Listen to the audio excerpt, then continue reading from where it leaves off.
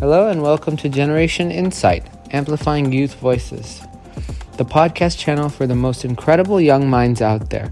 I'm Jason Chu, a student journalist and a community advocate, and we're here to shed light on events that impact young people and topics that resonate with my peers. I also hope to encourage youth involvement in community services. This new episode is about earthquakes and insights from a globally recognized seismologist. Today I'm honored to welcome a special guest, Dr. Peggy Helwig. Dr. Helwig is a highly respected seismologist whose groundbreaking work has significantly advanced our understanding of seismic activity and earthquake monitoring.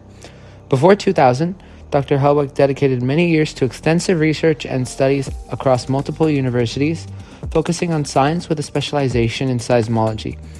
Between 2001 and 2021, Dr. Helwig was at the Berkeley Seismological Laboratory as operations manager for the program's network of high-quality seismometer and accelerometer stations. She was previously project manager for the earthquake early warning systems at the BSL and spearheaded outreach to users of the EEW system, CISN Shake Alert.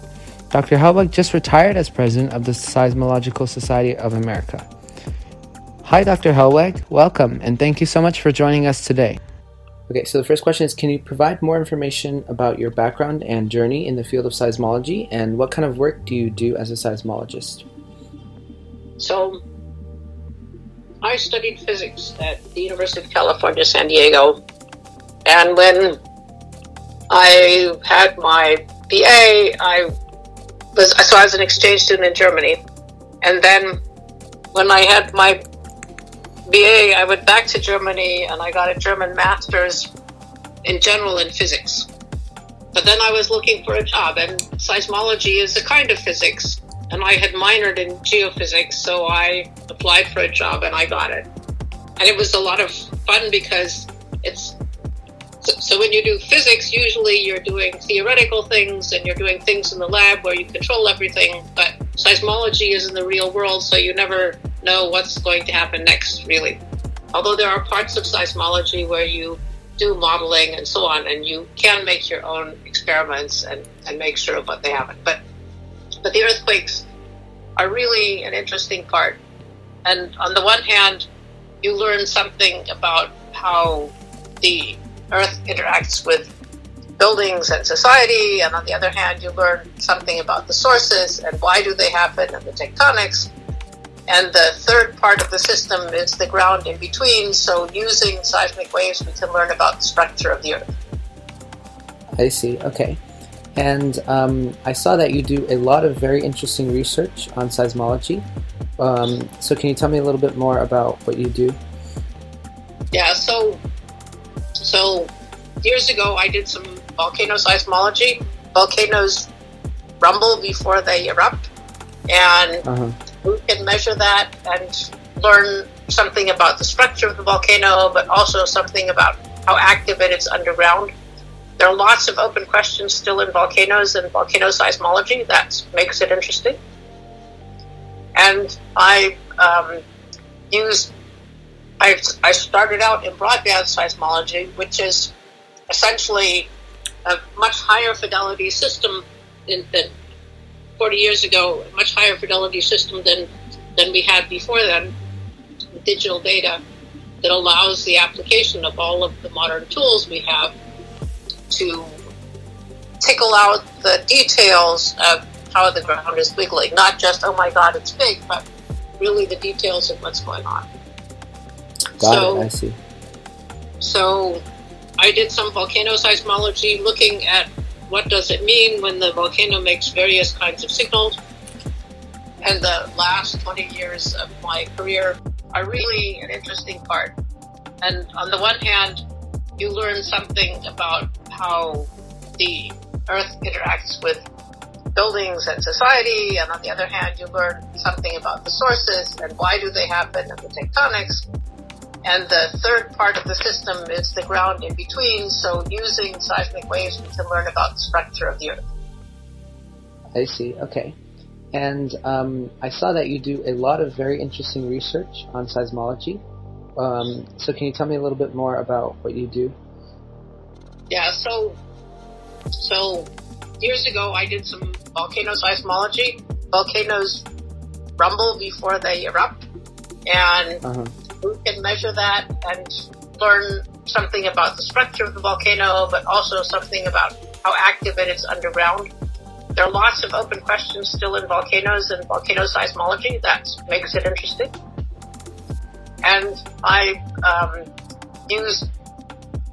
started out in broadband seismology, which is essentially a much higher fidelity system than 40 years ago, a much higher fidelity system than we had before then, digital data that allows the application of all of the modern tools we have to tickle out the details of how the ground is wiggling. Not just, oh my God, it's big, but really the details of what's going on. Got it, I see. So I did some volcano seismology looking at what does it mean when the volcano makes various kinds of signals.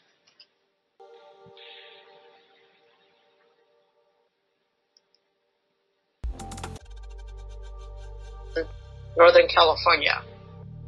But the data we collect are useful essentially globally for earthquakes. Got it. Okay. And as I'm sure you're aware, October 19th is the Great Shakeout Day. And what do you know about this event? And do you think that these events are important to stay prepared and educated about earthquakes? So the Great Shakeout Day was a wonderful invention by people in Southern California to remind us all we're living in earthquake country and we can practice being prepared, and to remind us to check all of our food and resources that we're ready in case an earthquake happens, because you never know when it's going to happen. It could happen today, but it could also not be for several years. So I think that the Shakeout Day is a really excellent opportunity for everybody to look at their readiness situation and practice what you need to do in case there is an earthquake. Got it. Okay. And do you think that people underestimate the dangers or effects of earthquakes, especially like in the Bay Area or California? And do you think that there's like a need for apprehension, or not really? So in California in general, I think the hazard of earthquakes is there all of the time. Mm-hmm. But we have many other things on our mind, mostly. And so something like the Shakeout Day, which is dedicated to thinking about earthquakes, is good. But on the other hand, big earthquakes, damaging earthquakes don't happen every day. And so you need to balance how much are you afraid of earthquakes and what are you doing to be prepared. The small effort to be prepared is really worth a great deal, because then we can go about the rest of our lives without worrying too much, because we know that we've done our preparations. The chances of you being hit by a car crossing the road are probably much greater than you being you experiencing some damage or injuries in an earthquake. Mm-hmm. But that doesn't mean it can't happen. Got it, yes. I know personally, like, in the area that I live, we experience a lot of small earthquakes sometimes, but a lot of my friends aren't too concerned about that kind of stuff. And I think maybe do you think it has something to do with the fact that in our lives we haven't experienced, at least my generation, we haven't experienced a large earthquake? Are you in Southern California? I'm in the Bay Area. You're in the Bay Area, okay. Mm-hmm. And so were you here in 2014 when the Napa earthquake happened? Oh, I was, yes, but I don't think I recall. It was only a medium big earthquake. It wasn't a really big earthquake. So the answer is, the little ones are always there to remind us, I think. Mm-hmm. and I've actually experienced quite a few big ones, and for me, I've been lucky. They've always been more exciting than they have been making me afraid of what's going on, because I never personally experienced damage or injuries from them. I know that when my kids were growing up here when the Loma Prieta earthquake happened in 1989, and they didn't want to sleep inside for a couple of days because I said, the building could fall down. But in general, things are pretty safe in California relative to places like Turkey, for example. I see. We should still be prepared and know what to do. Got it. Okay. And what do you think is the best way for us to remain prepared for earthquakes? To use the Great Shakeout Day as a reminder, you need to have some food and supplies ready. You should think about what you're going to do if you don't have power for 3 or 4 days. And all the things that are on the various lists of what to do. We actually have some money buried in our yard because if the electricity is out, we won't be able to go to the bank and pull money. People won't be able to use credit cards to transfer money. The internet will likely go down, and so on. So there are certainly the things that they suggest you do are really thoughtful and useful and not really a big effort compared to the benefit you get from them. I see. Okay. Then how do you approach, I guess we touched upon this a little bit, but how do you approach public outreach and keeping the public educated and informed in seismology? And what do you think is the most important thing that the public should understand when it comes to earthquakes?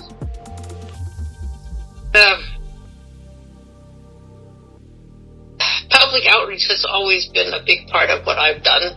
I was actually involved in it when I got out of high school. I was the explainer at the Exploratorium when it just opened. Wow. So got to talk to a lot of people just in general about science. I think that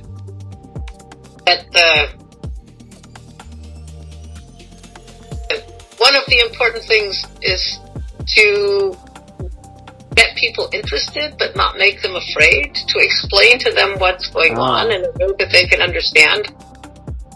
And I think that the messages from Shakeout, for example, what to do, I think one of the great things about the Shakeout Day is that the kids in school always do Shakeout and they learn what to do.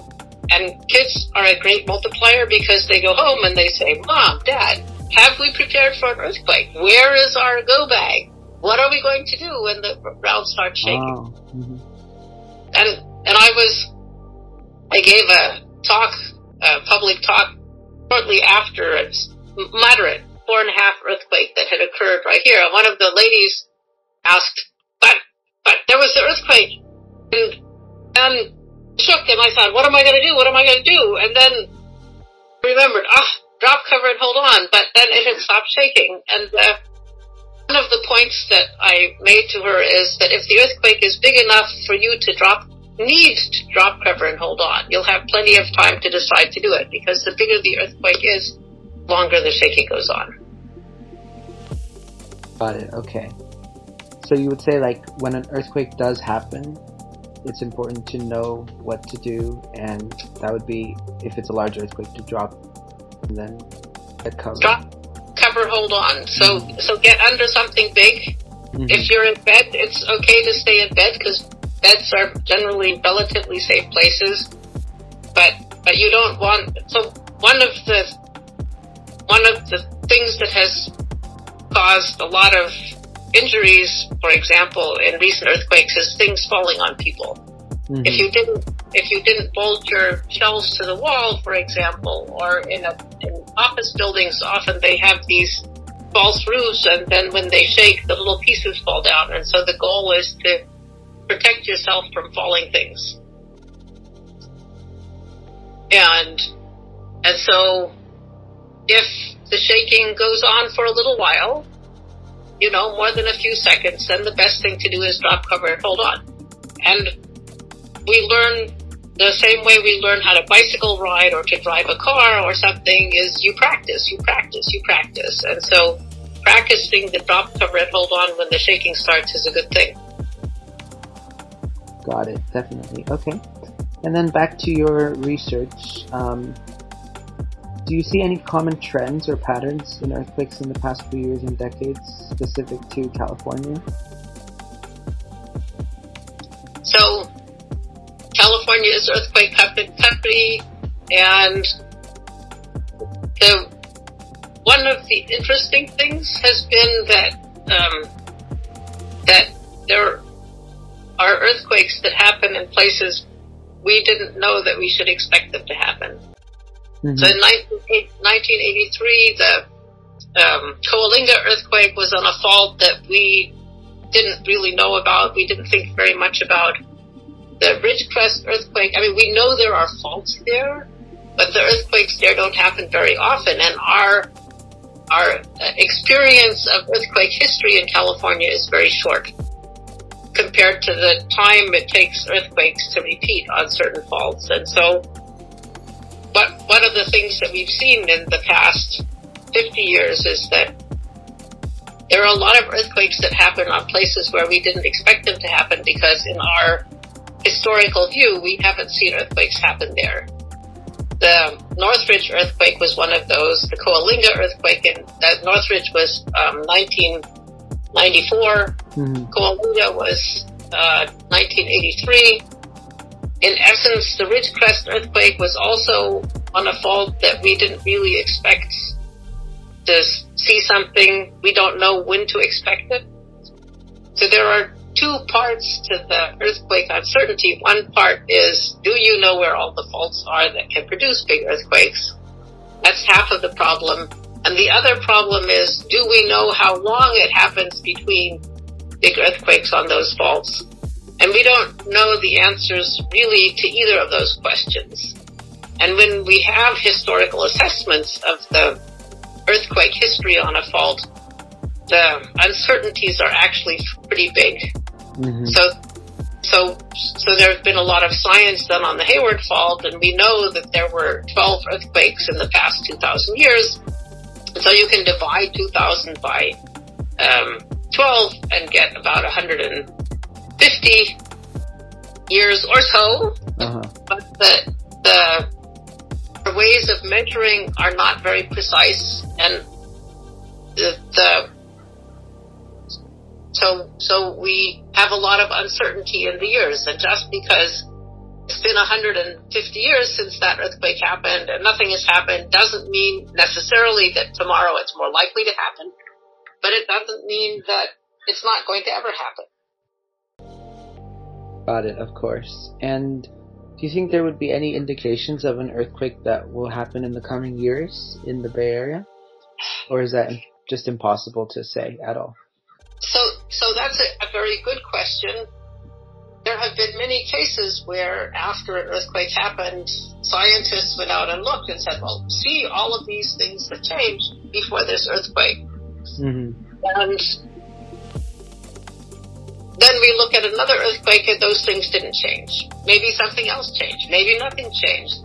And so the search for signs of an earthquake going to happen soon have not been very successful yet. An earthquake prediction, as of yet, is not possible. I see. Okay. And in the future of seismology, do you foresee any changes, perhaps that would help in reducing the uncertainty? Or how do you see the field of seismology changing in the future? So our data are getting better. We have a lot more of it. As we get more data, we learn that earthquakes, even small earthquakes, are more complex than we thought that they were. And so I think we have a lot to learn still about earthquakes. The problem with doing any kind of prediction or more precise forecasting is that we still don't have enough data to do a good job. We're not quite sure what we need to measure. The weather predictions didn't get very good until we had three things. We had a lot of good measurements in a lot of locations. And we had really good computer programs that could model some of the things we thought were important for the weather. And for the Earth and the faults, we can't see the things that are happening in the ground, and we don't know whether we're measuring them yet. And so making a reasonable model for earthquakes and being able to say, well, sometime between noon and 4 in the afternoon, the next cloud layer is going to come through. We can't do something like that yet. It will be a long time before we can do it. I see. Got it. Yeah, that does sound very interesting, though. How it's improving. Okay, and then recently in the Bay Area, I guess we have, at our school too, have felt a few small earthquakes, but they were noticeable. And what can you tell us about these small earthquakes that happen? Do you remember when they were? I think it was last week. There was one at night, and there was one during school hours, but it was at 11. But I don't remember the exact day that they happened. So there are a lot of faults in the Bay Area. There are earthquakes on these faults, mostly modern. You're in the South Bay? I live in Cupertino. Cupertino. Mm-hmm. Yeah, West Bay, South Bay. West Bay. It's okay. Yeah,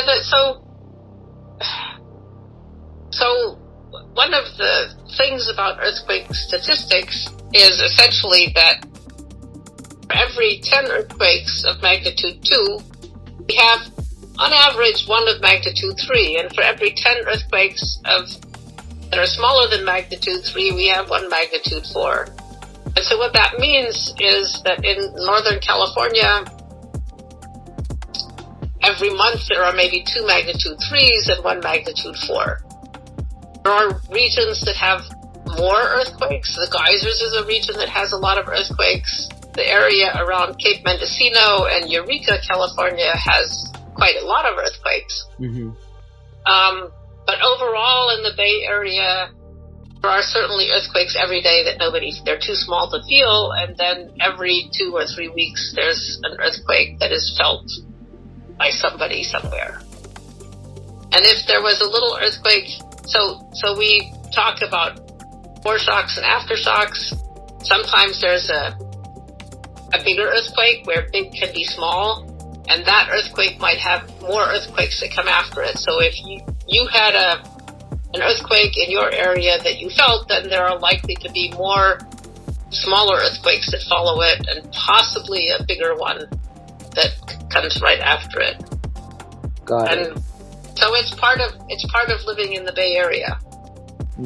So if you feel an earthquake, it's more likely that there will be another one than if you didn't feel any earthquake at all. So the answer is yes. So if my example is, if you crumple up a piece of paper and you put it down on the table, then like at the very beginning it goes rattle rattle because it's kind of unfolding itself from being crumpled. And if you just let it sit there for a while, it's going to keep every so often, which you may or may not hear depending on how big it is, there might be another uncrumpling of the paper. And the same thing happens in earthquakes.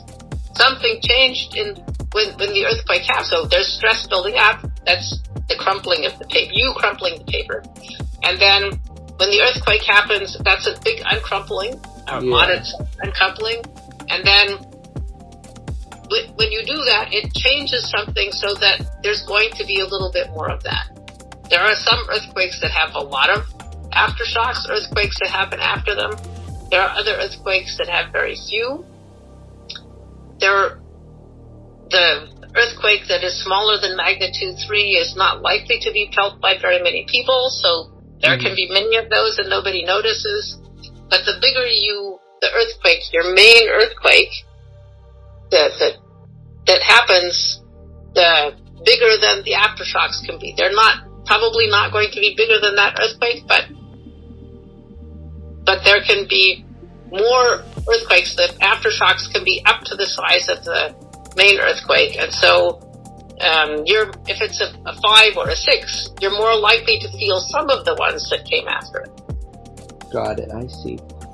So you have to say if I'm not making sense. I'll try again. I think it makes a lot of sense. Yeah, the analogy of like paper and how it uncrumples, and sometimes you let it sit there and it still moves by itself. That's kind of very interesting that you use that analogy. I guess moving back to what you do at Berkeley, at the Berkeley Seismological Laboratory. Yes. What kind of research do you do there? So I actually retired 2 years ago.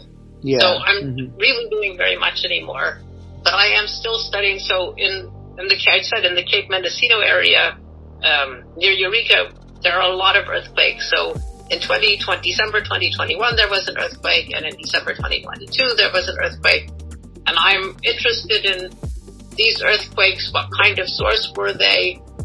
How many aftershocks there are? Where the aftershocks usually happen on the fault where the earthquake was, but in this case, it looks like they're happening in other locations, surprisingly other locations too. And so I'm working on learning more about that sequence of earthquakes up there. Wow, okay. That's very interesting. But what I mainly did while I was working at Berkeley was manage the network that reports all of the earthquakes, the network at Berkeley that helps report all of the earthquakes in Northern California. And then run the data center where all of the data is recorded from all of our stations for all of the time that they're on. And that data is not only valuable for Northern California, it's valuable for earthquakes all over the world. Got it. Okay. And what role do you see earthquake warning systems playing in mitigating impacts of seismic events, and what is your opinion on those? So I was part of the development of the earthquake early warning system that's working right now. Mm-hmm. It's an early warning system in the sense that it does not tell people before the earthquake is happening. The earthquake has to start, and we detect it quickly and then tell people that shaking is coming. Oh. So there are personal responses that people can take to earthquakes like that. Like if you get a message that shaking is coming, you should drop cover and hold on. What you do in the case of the Great Shakeout, and in the case you feel an earthquake but didn't get an early warning. It's also possible that some automatic things could happen. The typical example that people give is that you could open the garage doors for fire stations, because in many cases the fire stations have been damaged in earthquakes, and then the doors couldn't be opened, and then the fire engines couldn't get out to go help people and stop the fires.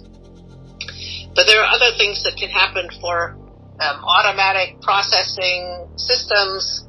One, if you have a factory that's producing something and the shaking would damage whatever you're doing, you can stop the production automatically, hopefully before the shaking starts, and there's a lot of damage done. And that part, the technical part, of uses, I think is not very well developed. I haven't heard very much about it. I know that the BART trains are receive the messages, and if an earthquake is reported to them, they automatically stop the trains. And then when they're not going so fast, the trains are not going so fast, they're not as likely to be derailed. The people inside are not likely to be hurt as much, which is a great thing. Okay, got it. So the earthquake early warning system is valuable, but the earthquake early warning system is not does not supersede, it does not supplant the need to be prepared, to make sure that your house is ready, that you have a plan of what to do in case the earthquake happens. Because if you haven't done that beforehand, in the 3 seconds or 5 seconds or even 20 seconds before the shaking comes to you, there's not enough time to do it. Got it. Makes sense, yeah. Okay, and then the last question, I guess back to the Great Shakeout Day. Do you think it's very important that as many people as possible participate, and why? I think it's important that people participate because it's a reminder that we live in an area with earthquake hazards and that they can do damage to us. I consider participation not only to be dropping under the table and hiding under the table when they say, now is the earthquake shakeout, now is the time, do it. Mm-hmm. But I think it's also very important that part of the Great Shakeout is to check what are your earthquake plans and supplies, maybe get new ones if you need to, and so on, so that you're really ready. All of those things that you can't do in the 3 seconds between the early warning and the shaking arriving. Okay, got it. Sounds great. Is there anything else you would like to add? No, I think your questions were pretty good. Okay, thank you so much.